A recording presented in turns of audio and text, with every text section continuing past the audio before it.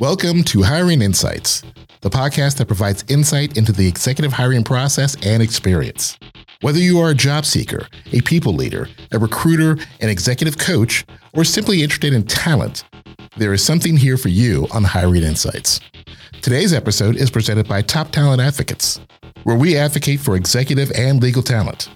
You can learn more about Top Talent Advocates, listen to other episodes, and hire great talent by visiting toptalentadvocates.com and clicking on podcast.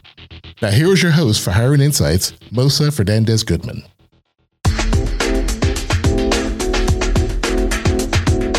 Today I'm joined by Bryan Krajeski. In addition to being an incredible external recruiter, Bryan has a long history of sales, marketing, and internal recruiting experience. In addition to giving us some insight into the recruiting world of both internal and external recruiters, Bryan will help us understand what goes on behind the scenes in a recruiting process and tips and tricks for how to optimize your LinkedIn profile, draft a great cover letter, and use your resume effectively to help yourself get noticed. Hey, Bryan, thanks so much for joining us today. You're incredibly versed in the recruitment and talent management space, particularly in the insurance and risk management space, although I know that's not all you do. I'm hopeful you can share with our candidates and our listeners a little bit about your background and how you got to where you're at. So my bachelor's degree is in marketing and my MBA is in marketing, but my background of getting into recruiting had been in various sales and marketing roles in account management. Through that, I feel like I learned, resilience. I learned relationship building. I learned how to be adaptable by working both for companies that were, more nimble, smaller, where you had to adapt quickly, and then also working for larger companies of learning how to, be professionally persistent. And all of that kind of combed through, helped me get into an internal recruiting role and making that kind of plunge and leap of faith. And from there, I think I learned, how to overall understand the industry and then make my way into agency recruiting. Bryan, how many hours would you say you spend a day sourcing, recruiting, and talking to candidates? I probably work about a 12 to 16 hour day on average. And out of that day, I will spend probably a good 2 hours sourcing for candidates on LinkedIn, going through LinkedIn Recruiter, looking for people that match certain job titles, and going through, resumes that I've collected over the months just to make sure I'm not missing anything.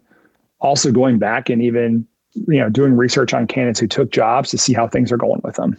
Why do you like this sector? Why do you like the role that you currently hold? I love networking. I love meeting and talking to new people. I love the challenge of getting a job order from a client and helping them fulfill that. There's a lot of strategy that goes into this. I love meeting with employers to understand why do they have this need. And I love also talking to employers to understand what makes you a great place to work. Why do candidates want to come work for you? Tell me about, your best employee that you have and tell me about your worst. And I want to hear all of that from them. So then when I go out to meet with candidates, I can help sell them. And I always tell employers too, that when I get a job order, one of the reasons that I'm so passionate about what I do is because I'm not just going to go find a candidate within a week's time and go find someone to fill a role. A lot of the candidates that I'm placing, Mosa, are going to be candidates who have built a relationship for months, if not years.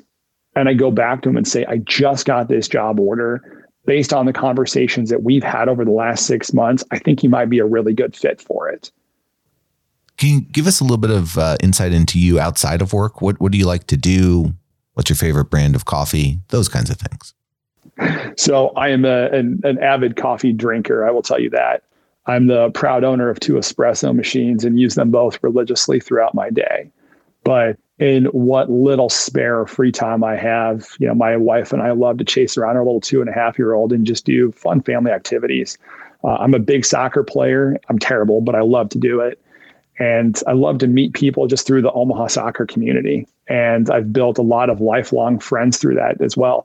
And even I've helped people in my soccer community get jobs not through me, but just helping kind of shepherd that network. That's great. And so you live here in Omaha, but do you only recruit in Omaha, or tell us a little bit about the scope of your business? So the bread and butter of what I do is going to be on the West Coast, but I've been building over the last probably 12 to 18 months, maybe or even since 2020. I've been doing more work just throughout the United States. And I've been getting more job orders and strong clients on the East Coast, in Texas, Nevada, Utah, Arizona.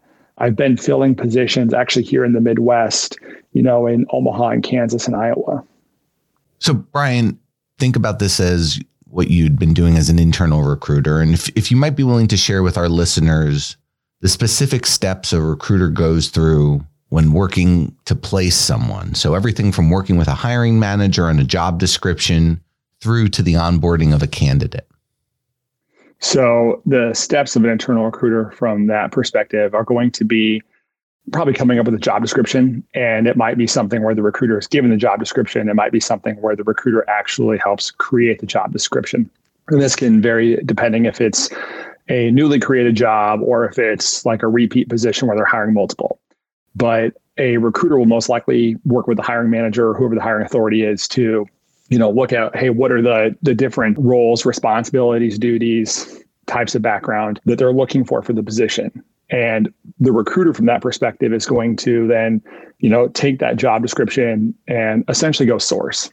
When you say go source, what does that mean? I mean, I think the most common thing that people think of is going to be going on to things like LinkedIn. So use a platform like a LinkedIn or a ZipRecruiter or tapping into a network. And from sourcing, I think a good recruiter is going to first look at what does the ideal candidate look like? And so maybe it's like literally go into a competitor and figure out, hey, who do our competitors employ in this type of a position? Or, what does that ideal person look like? And then how do I go find that person? And so it's going to be sourcing based on trying to find someone on whether it's the right education, whether it's the right skill sets. And so after sourcing, what is a recruiter's next step? What we're trying to do for listeners is help demystify, I guess, the process that goes on behind that recruiting curtain, if you will. So a recruiter after sourcing would probably build some sort of talent pool. And they're going to kind of figure out who do I want to target? And that's kind of when the reach out happens and how do they contact that person? Most commonly, I think people are going to be using LinkedIn as their network to reach out to people for positions. So at that point, a recruiter is going to reach out to potential candidates and kind of say, hey, Mosa, I have this position here. This is what I'm working on. Give a little bit of the background of what that position looks like. Is this something you're interested in talking about? Or, hey, do you know somebody? And a lot of the times when I reach out to candidates, I'm just asking them, do you know someone who might be interested in this position? Sometimes what I'll do is I will literally go look at candidates who I know are not the right fit for the job, but it seems like they were probably connected to people that would do something like this. Really helpful insight. Thank you. What are some of the, common challenges a recruiter faces during the recruitment process? So we know as a candidate what obstacles we run into and what roadblocks we might hit in pursuing an opportunity. But there are an equal number of challenges for a recruiter. So would you shed some light on that, some of the hurdles and roadblocks that you have to overcome in order to source and place that ideal candidate? Rejection. Really. That's the story of my life, Bryan. So join the club, man. We meet on Saturday mornings. So rejection, number one, is the biggest roadblock that they face, I think. But alongside that, a lot of it comes down to compensation. If you have a newly created job and you're working off a job description, you've been given a budget for this position, sometimes it's the difference of perception trying to meet reality. And can the expectation live up to it? So when you're reaching out to candidates and you say, hey, I have a position that pays X, and most candidates in that industry are looking for Y, that's very tough sometimes. And so that's where you have to go back to the roadmap and say, okay, if we're going to revisit the drawing board here, are we going to be able to get what we want for this position within this salary range? So recruiters will face things like salary as a roadblock, logistics. I mean, depending on the role, where can this person be housed? And so that is probably one of the biggest hurdles I would say recruiters face right now.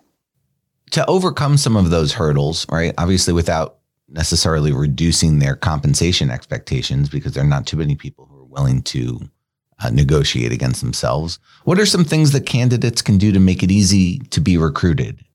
Give a candidate some insight into how to advantage themselves. Primarily, I would say it's important for candidates just to be open to a conversation. And a lot of times I think people are going to just say, no, I'm not interested. I at least would always advise people to just be open to having a conversation because you're building your network. We know the degrees of separation in certain industries are very small, and you're trying to leave that door open for maybe not this thing, but something in the future. I've always told candidates, just have that initial call. I mean, if you know it's something you're not interested in, hey, I get that and I respect that. But if it's something where you think like, I'm not interested right now, but this could be an opportunity for the future, have that initial call. And so I think not closing the door initially is one of the biggest things.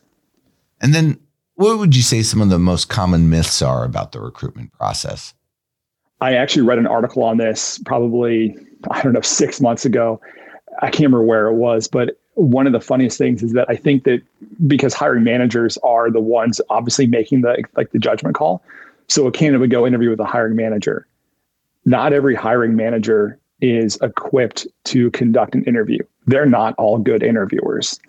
And I think that that's a common myth that the industry faces, is that if a hiring manager is the one conducting the interview, they know what they're doing.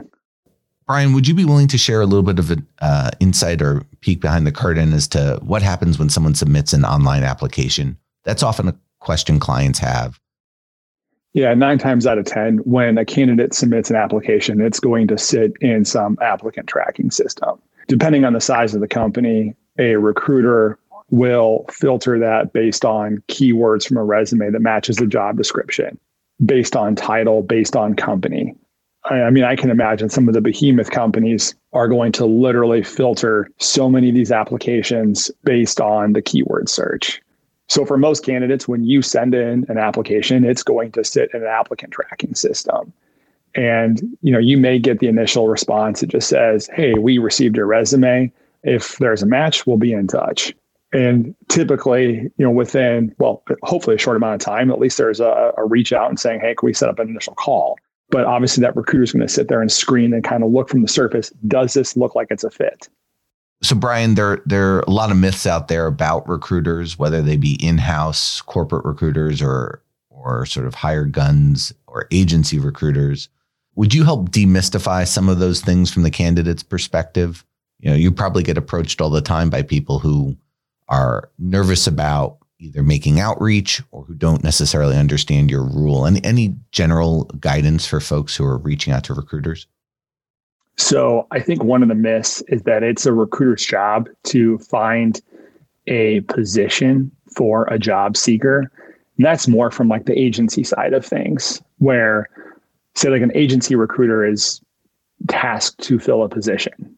And so it's not their job to necessarily find a position for the candidate. It's their task to fill a job. From the internal recruiter perspective, I think one of the myths is that the recruiters are very well connected to the position. If you think about just an average size company, just say from a 100 to 500, headcount organization, if a recruiter is trying to fill, say, 25 jobs, they're not going to know everything about each position. They're going to know just enough of what the basics are. So they're not going to have that deep intellectual conversation about the industry. They're not going to necessarily know what you do on a day-to-day basis. They're going to be able to understand, are you a culture fit? Do you meet the necessary background on the surface to get pushed on to the hiring manager for a conversation? Sure. And so that's a great segue into talking about screening calls. Screening calls happen for folks at all levels, probably less so at the executive level, but still that happens in a lot of organizations. Can you give some insight into what's going on from a recruiter's perspective during one of those screening calls? Are they working their way down a rubric? Are they asking the same questions of the same candidates? So from my perspective right now, with the candidates I deal with, and then from the hiring manager's perspective that I pass them on to within our industry, my initial screening calls are very much of a, tell me about yourself. I want to get to know you as a person. I also want to get to know you as a professional. Tell me more about what do you do in your current job right now? I want to understand, what do you like about your job? What don't you like about your job? Because if everything were perfect, we would not be on a phone call right now. I want to understand a lot of the nuances of what you're doing on a day-to-day basis. But I also want to understand, how has your job changed over the last 6 months or 12 months? But if you and I are to not move forward with this, what are you going to do different in your job for the next 6 or 12 months? How is your job going to change? I give my notes to, say, a hiring manager, and then that hiring manager will screen, and they'll probably ask a lot of the questions of, tell me about what you're doing on a day-to-day basis. I want to hear some of the metrics and some of the numbers you're trying to achieve in your position. And a lot of times I will sync up with that hiring manager after their interview to figure out, this is what I was told. Does everything align? Is everything in sync? So Bryan, you probably get contacted by a number of candidates from a wide variety of sectors who see that you're a recruiter and they think that you can help them either network with other recruiters or get placed into one of your job openings. Can you share a little bit about what that experience is like for you and how you can, and sometimes how you can't maybe necessarily help everyone who makes outreach? So I get contacted by a lot of candidates that are going to be within my industry. Those are the types of candidates that I can help. And when I say help, it might be something where I can place them in the right position. But there are times where a lot of the candidates I have conversations with, I cannot help them find a job, but I can at least kind of point them in the right direction or path and just give some type of guidance. You know, one of the common myths I think that there is in the industry is that any recruiter should be able to help me in my job search. That is not necessarily a true statement. I think you want to find someone who specializes in what you do. They have some kind of expertise within your industry. A lot of times recruiters who are very good at helping a certain industry have legitimate work experience within that industry. When I have candidates contact me, it's a lot of me trying to find out, what are you looking for? What is that next position going to look like? What's missing within your role right now? And so when I have candidates that contact me that are not within my expertise, I simply have to tell them, I really can't help you because that's not within what I do. I wouldn't be doing you a service. You talked about referrals and you talked a little bit about connections both online and making inroads into other folks. What happens when I call you and I say, hey, Bryan, I've got someone who's in your industry who is a high quality candidate? So someone like yourself, you know, I mean, obviously, because I know you, I trust you, I know you're a true professional, and I know what you're doing at Top Talent Advocates. That's obviously something that I feel like it's been pre-vetted. So I know it's a person who is at least interested, they're engaged, they're motivated. These are all things that a recruiter would look for. And when it comes from a trusted source as a referral, that's something that I want to take on and make it one of my primary focuses, because not only do I want to deliver for this person, but I want to deliver for you. Bryan, I imagine in your work, you're having hundreds, if not thousands of calls a year with candidates. You're probably emailing and texting with them all the time. I know you work often 14, 16-hour days. In your interactions with clients, can you share a little bit about the folks who make outreach to you or who you speak with who you can't necessarily help? What's some guidance for those folks?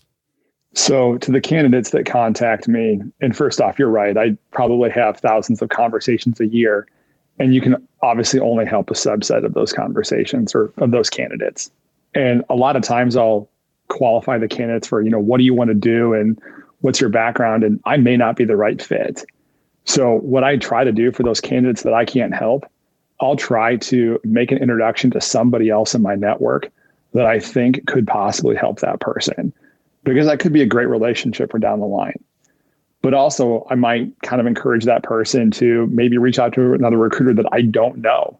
It might be somebody with a different expertise, but also I might kind of let that person know too, hey, you should probably reach out independently. You should apply for these types of positions, and let them know that like a recruiter partnership is great, but it may not be for everybody.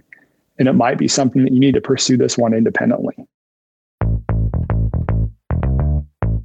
In addition to speaking to thousands of people and emailing with thousands of people a year, you really have a unique vantage point in that you get to look at their content, right? You get to look at their tools for applying to jobs. So that's LinkedIn, that's cover letters, that's resumes.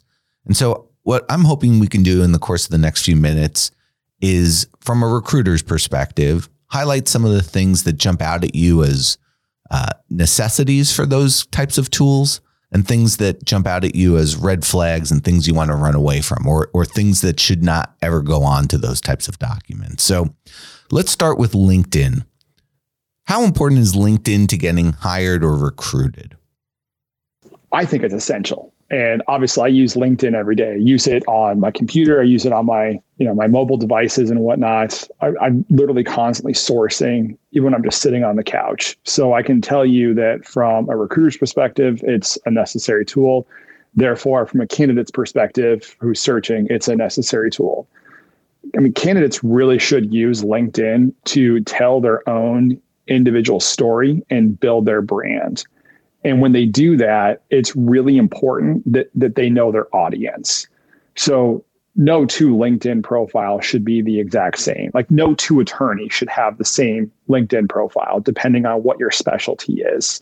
If you're a CFO of a certain level of company, for like a Fortune 500 company, will probably look different than a CFO for a company with under 100 people.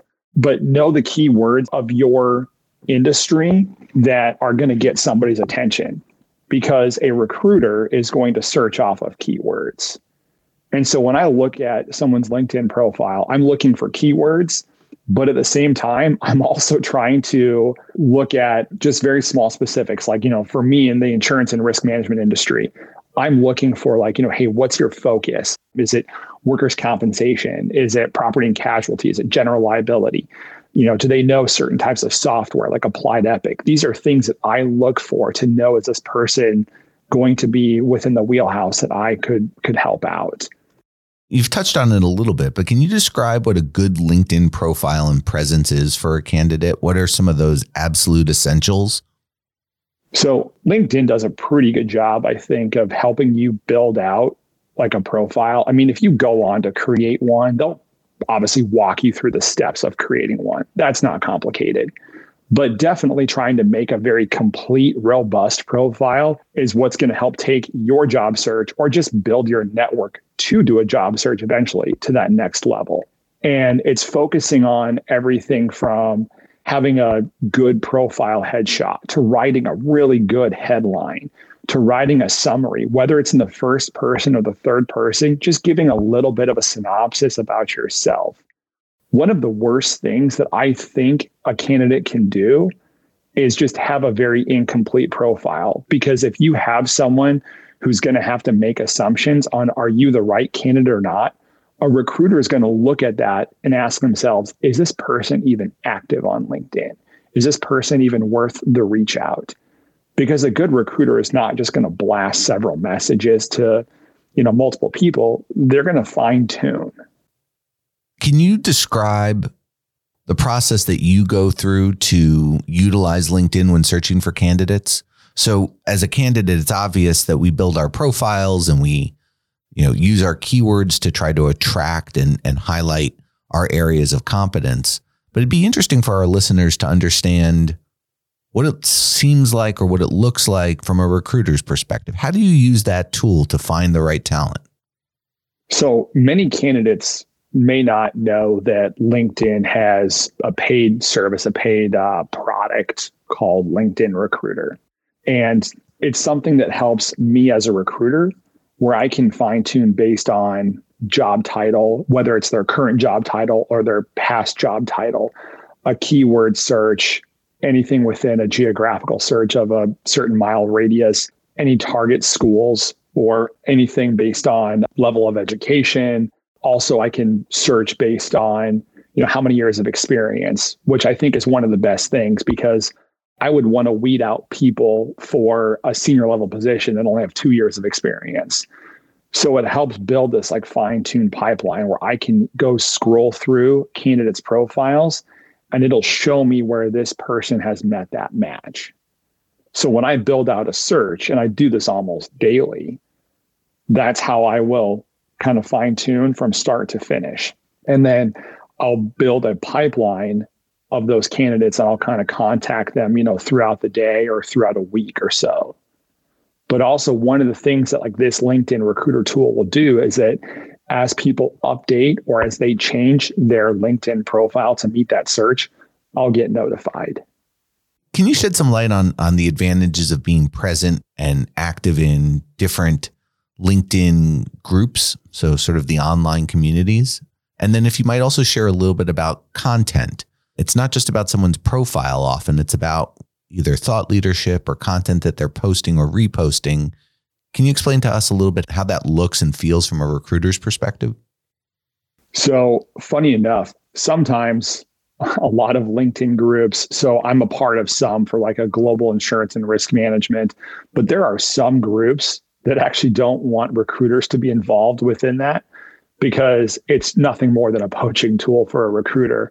And some of the people that moderate these groups only want it to be for sharing of ideas and sharing of content and essentially building the network, building the presence, but also just kind of moving that industry forward with just good thought leadership and just thought-provoking ideas. But those LinkedIn groups they're great. It's great to meet new people. It's great to build the network that way. It's great to learn something new that you wouldn't have learned before.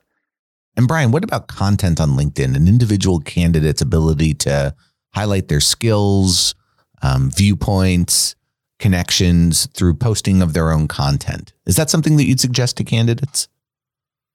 I always like to see someone's individual content contributions because there's a number of things. Number one, it just lets me know, what are you interested in? What are some of the thought-provoking things that you can put out there? It also lets me see someone's writing skills and writing ability and how they communicate. At the same time, I also love it when they share articles and give any kind of insight, because think about all the content, all the articles that you see on LinkedIn. You probably don't have time to read all of that, but it gives you a really good synopsis from someone's point of view. So I always look for people in terms of how active are they by the content that they share? What type of content do they share? And from a recruiter's perspective too, I also look at, in the last 12 months, how many times did you post? Why is that important to you? I advise my clients that posting consistently and posting thoughtfully is a good way to let the world not only know your viewpoint, but also in some cases to get noticed, right? You're showing up in people's feeds differently when you're posting that content. And particularly the use of hashtags allows people to draw an audience to them. So that's always been my view. And I'm curious to know how you see that topic. I love it when I see people that post frequent. The more often that somebody posts, it lets me know that they're an active user. And so if I were ever to engage with that person, they're more likely to respond. It may not be the response that I want, but they're more likely to at least respond. I've noticed the people who are more active with the content that they share, I am much more able to reach out to that person and at least get a referral. So a lot of times those are the people that I'll at least approach and say, hey, I got this position. I know this is not a fit for you, but who do you know in your network that might be interested in something like this? And I tell you that there are actually candidates, or I shouldn't say candidates, but there are people that I've reached out to on LinkedIn that I've never tried to place, but I've literally gotten 3, 4, or 5 referrals from. Right. So it really is about being an active member of the online community. And Absolutely. In some cases, it's helpful to you as an individual. In other cases, it's helpful in getting noticed. And so if this is a fair synopsis, Bryan, when you're looking at people's activity, it's that activity that allows you to engage in them and potentially either find other candidates or, for their own purposes, connect with someone who might be able to be helpful to them. Of course. So, Bryan, your database is filled with resumes. Your applicant tracking system is probably bubbling over with them. And looking at thousands of these a year, and maybe you've crossed the mark of 100,000 in your career already. What's some guidance that you can give candidates and our listeners on what are the hallmarks of a high quality resume? What does it contain? What does it look like to you for our executive level job seekers? So to me, it starts with the very small things that someone may not look at right away, but I think formatting is critical. And just making everything look very neat, very clean. And to me, when I see a very properly formatted resume, that is the first step that I look at to say that, hey, this person's got some good confidence in putting like a resume together. I also look for things that are just, keywords, or I guess I've also heard them called power words in the industry. Just action verbs throughout the resume that kind of let me know, how did you contribute to something? And say like a director level or above, or a, CFO or something as an example, I always look for not just the quantitative stats, but I want to see what's the clarity behind those stats. When I read resumes, I like to be able to look at what did this person contribute and how can I quantify what they did, but how does that benchmark? Yeah, so that's a great segue. I coach our clients on the STAR methodology for answering behavioral-based questions during interviews. And, the S standing for situation, T for task, A for action, and R for result. And I can't tell you how many people come to Top Talent with resumes that focus on the S, the T, the A, but not the R. And really, it's the R that someone wants to hire them for. And so you just brought up a really interesting point on the content of showing statistics and quantifying results and outcomes. What are your thoughts around that? Making sure that you're highlighting those results. How do you view that? So I always love it when a resume focuses on just the results, and then I can kind of look at what's the result, but then in that section of their resume could kind of help show me how did that person take action. So if they said something like, hey, I increased views on a website by 10,000, great, I see that. But then it also will tell me, how did you do that? Right. So it's important to have both parts, but without the result, it's hard to see why that person deserves a second look. Is that a fair assumption? Absolutely.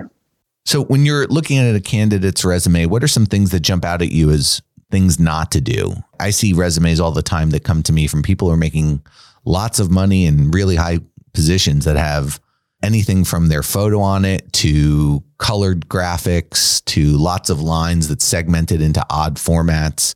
Those are some of the things that jump out at me, but I'm curious to know from your vantage point, what are some of the things that are turnoffs to you? If I ever see the words references available upon request, I laugh inside at first. And what about Microsoft skills? Are those important these days, Bryan?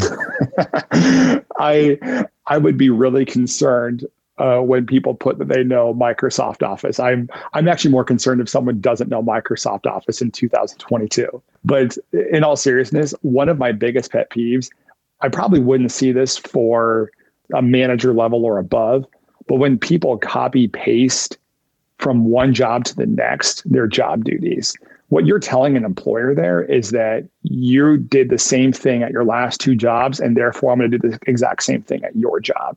It just shows very little effort was put in your resume and your job search. I think a common mistake that I run into is if a candidate has really good credentials, they don't put a lot into their resume because they feel like my credentials are going to carry me through. Your resume or a cover letter is going to at least get you that initial interview. Your interview skills should match, your credentials, and your resume should not be any different. Another common mistake I think people make is everybody wants to use like a resume template, or people want to have a custom made resume. And for a lot of positions, it's going to sit inside an applicant tracking system. And that applicant tracking system is going to parse your resume into this database. And so you want certain things to be pulled out, like contact information or email. It's really important that it's not something that's like a scanned copy that can't be parsed properly. And so I always tell candidates, make a simple resume, make it functional, utilize the white space well. There are a lot of ways for people to share with a recruiter and share with a prospective employer details about themselves. Resume, LinkedIn, cover letter. Can you share a little bit about the differences between those, how a recruiter or how a hiring company might view each, and the differences between how each of those should be presented? So I would tell candidates to not copy paste information from LinkedIn to a resume and to a cover letter. They should all be treated separately. I look at LinkedIn and your profile as kind of your own personal brand. It's your mantra. Tell us a little bit about you as a person. And the resume should be more about what are some of the objectives that you achieved in each position and how have you gone from point A to point B throughout your career. A lot of people don't give cover letters as much merit, but I still read them, but I don't get a lot of cover letters for the position. It's mostly about the resume and LinkedIn for me. But for a cover letter, I've always looked at it as just something a little bit extra about what you did in some kind of position that isn't on the resume or isn't on the LinkedIn, or, what's your interest in the position, or why do you think you'd be a good fit? So that's how I look at all three and how they should be tailored accordingly. So, Bryan, lots of times recruiters make outreach, but they're also receiving calls inbound, if you will. So I want to talk a little bit about when it's appropriate for a candidate to connect with a recruiter. What's the best way for them to do that? How would someone make outreach to you? And when is that appropriate? I get contacted by candidates all the time through LinkedIn or, email. Obviously, we have our company website, and a lot of times people will go there and they'll see jobs and they'll send in their interest. When I talk to these candidates, a lot of times it's for an immediate opening, but sometimes it's for something where we kind of build that relationship over the course of a couple of months before I place him or her into a position. I always tell candidates when they come to me, I want to know, what are you doing right now? What are you looking to do? What kind of change are you looking to make? What's missing from your current position? And what is that job satisfaction going to look like in your next step? When can a recruiter not be helpful to a candidate, even if that candidate is a high quality individual or might be top of their game? When would a recruiter not be able to help them? Well, two things. One is it's a recruiter's job to fill positions for a client. It's not just to get the candidate the position. So I will sometimes have candidates who will call me and say, hey, I'm looking. I've already applied to these 5 places. Can you help me get in there? Once you as a candidate have submitted your resume to an employer, there's typically a window of time where it's blocked, where the recruiter cannot approach that organization. So I have to tell candidates, if you've already searched for a job for, say, 6 months and you've blasted your resume to other recruiters, or you've blasted your resume to an employer, I probably can't help you. I can give you advice, but I will probably not be able to do something for you per se. From a recruiter's perspective too, if a candidate's been looking for 6 months and blasted their resume out there and nothing's happened with them, that obviously raises an eyebrow and a red flag to know, why have you been on the market for this long and what's going on in your job search? Bryan, can you give a little bit of insight into what candidates need to be doing beyond talking to recruiters? Recruiters have a subset of the job market, but they're not necessarily in control of all of it. In fact, I'd say that they're in charge of, by all accounts, probably 20% of it at the executive level. What would you do if you were a candidate looking for a job today?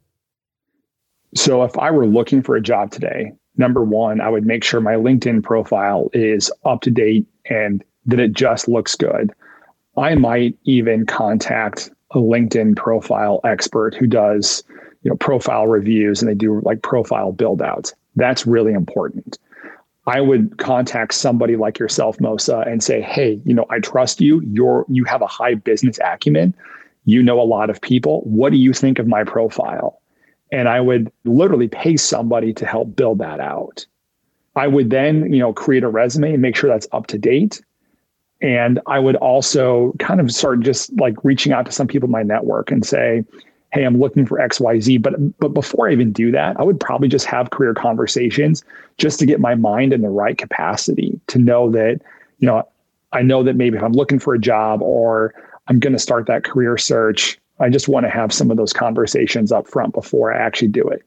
I always tell candidates, one of the worst things that you can do is just go start blasting your resume out there and start looking for a job. How important is it for someone to work their network and to be connected with new folks who may or may not be recruiters?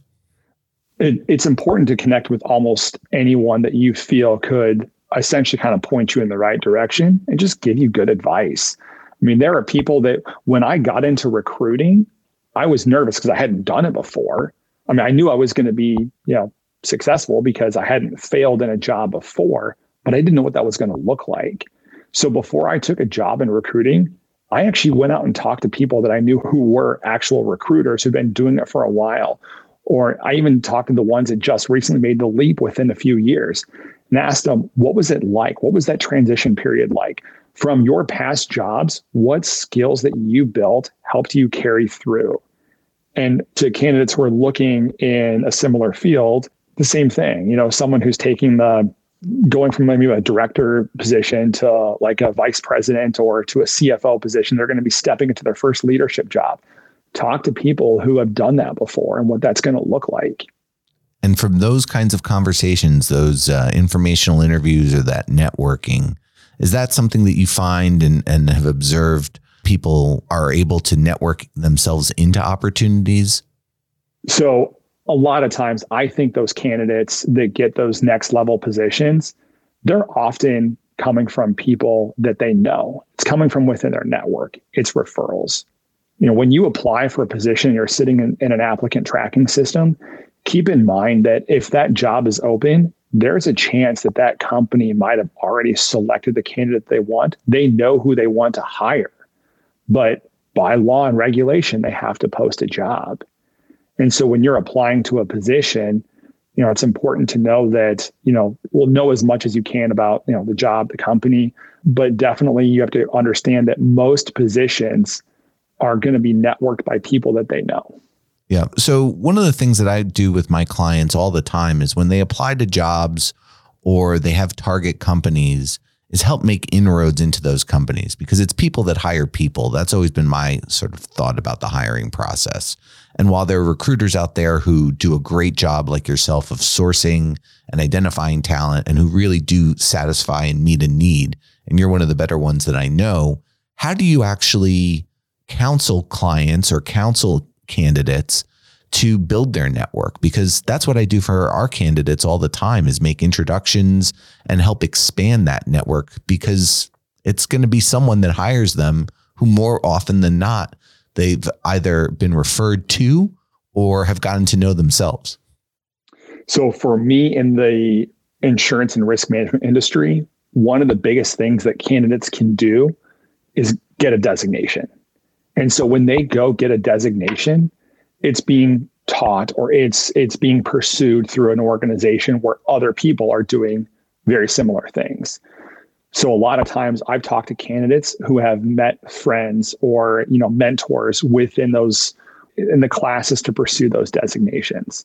Also, for example, in the insurance and risk management industry, there's just a lot of industry seminars that are being put on by other organizations or being put on by just thought leaders within the business. And I always tell candidates, go to those events as much as you can and kind of build that network and learn from people. It's a really good way for these candidates to learn, who's heading this up or who's a mentor in this program and where do they start. So it kind of gives them a good career roadmap to follow and just think about. Bryan, when a candidate is working with you to find their next opportunity, and it's obviously someone that you want to be working with, so that relationship has been sort of vetted and they have all the right tools and they're off and running. Can you share a little bit about how best to work with a recruiter? I always tell candidates one of the most important things you can do is just be transparent and be honest, because from the candidate's perspective, understand that if a recruiter is trying to fill a position, they're having a dozen conversations in a given day or in a given week. And so I always tell candidates, make sure you're being very transparent. You're giving them all the information because you want to stand out amongst the other candidates that are being considered. And so, of course, coming to the table with, a solid LinkedIn profile, a solid resume, knowing your numbers when you have these kinds of conversations, but also being able just to clarify, why do you want this position? What's making you interested in it? So transparency is key. I always tell candidates that just make sure upfront you're giving as much information as possible, because a recruiter, they're obviously tasked to fill a job, but they want to know if they can help you. And if they don't have all the information, they probably can't help you. Bryan, if I were to introduce you to someone who I thought of as being a high quality candidate in your particular sector, there's a term in the recruiting industry called an MPC, or a most placeable candidate. Can you share a little bit about what that means to you and what you do with those individuals who you might consider to be an MPC? So to me, a most placeable candidate is going to be somebody who, number one, is motivated. They have marketable skills. They are articulate. They know what they're looking for. They know why they're looking for that next step. But there's somebody that if you were to put them in front of a client, they're going to present well. They're going to interview well. They're not somebody who is just looking to take a counteroffer situation from their current employer. Bryan, I often get asked to keep someone's search confidential. They're in a role where they're happy, they are making a decent living, but they know that they want something more. They just don't want everyone else to know that they want that. And so can you talk a little bit about the confidentiality that you deploy when someone is looking who has a role? I actually just spoke with a candidate yesterday who is a personal lines account manager. And they said the same thing. They've been with their employer for several years. They don't want their employer to know. And I let this candidate know, I am not going to go blast your resume to new employers. What I like to do is I will physically call and email hiring authorities and HR contacts at agencies describing a person's skill set, what types of accounts they handle, what's their volume, all the metrics that would go into what makes a good account manager candidate, and describe that person, and then understand, do you have a need right now? Do you have an opening, or is there one on the future horizon?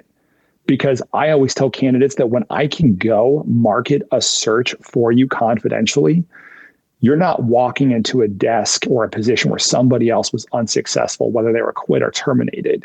A lot of times, this is what gets employers motivated to create a position for somebody specifically.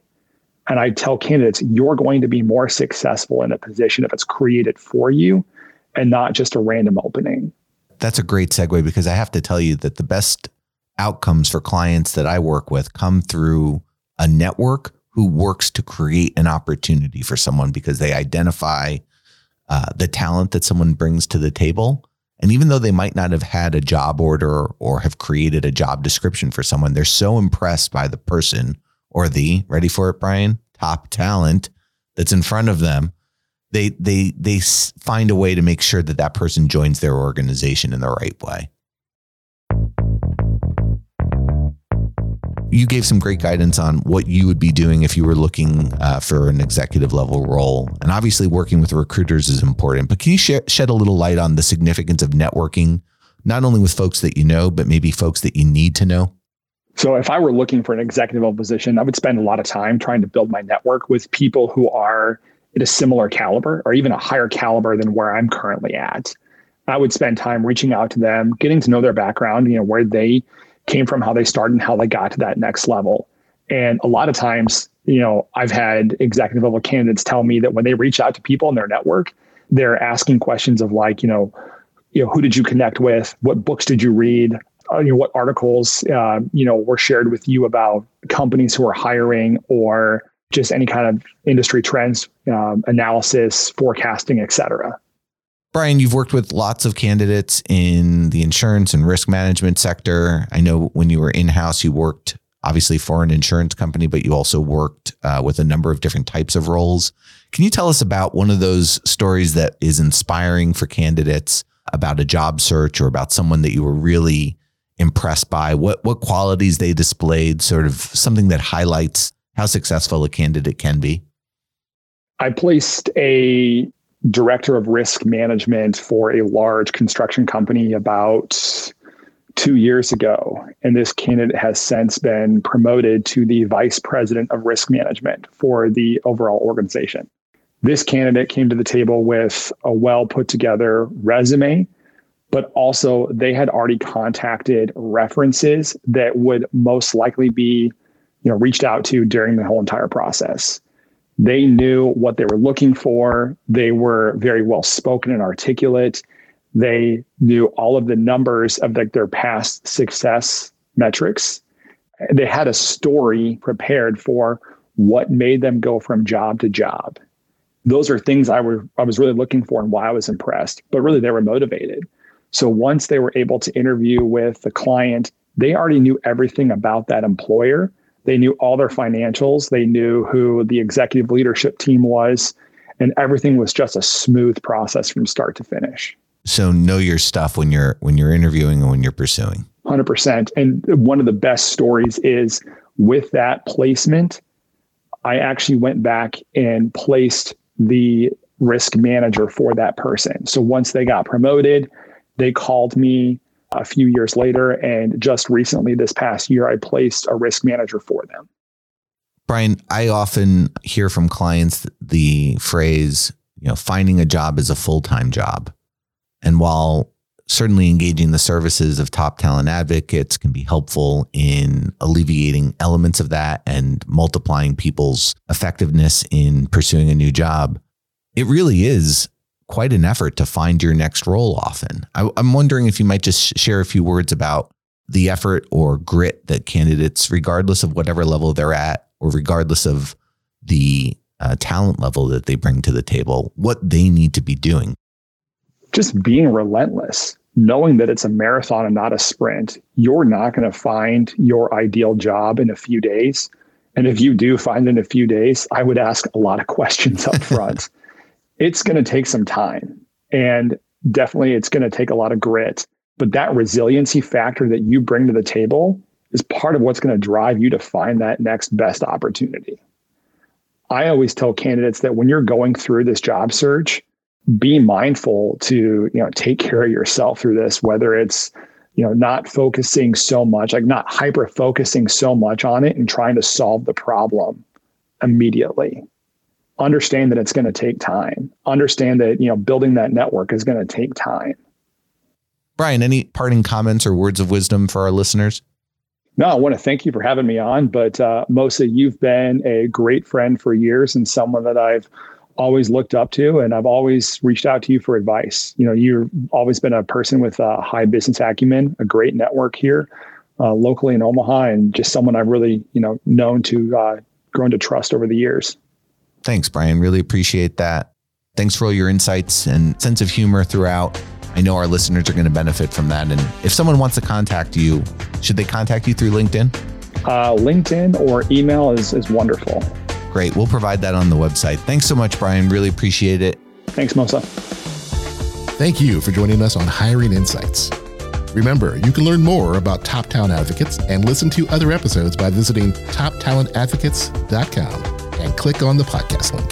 You can also email us at tta@toptalentadvocates.com.